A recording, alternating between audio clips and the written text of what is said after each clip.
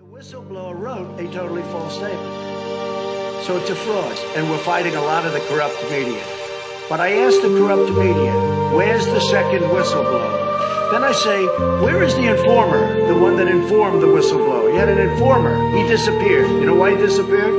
We would have had an informer. We would have had another whistleblower. By the way, where's the second whistleblower? Remember that? We have a second whistleblower. We have breaking news. Look. But much of the media is corrupt. These are bad people. They're sick people. And you look at these horrible FBI people. They're sick people. But much of the media is corrupt. And we're fighting a lot of the corrupt media. But I asked the corrupt media, where's the second whistleblower? I'm lucky we had this transcript, which, by the way, has now been verified by the Lieutenant Colonel. Lieutenant Colonel, okay? He's another beauty. All of a sudden, the second whistleblower disappeared. So now there's no informer.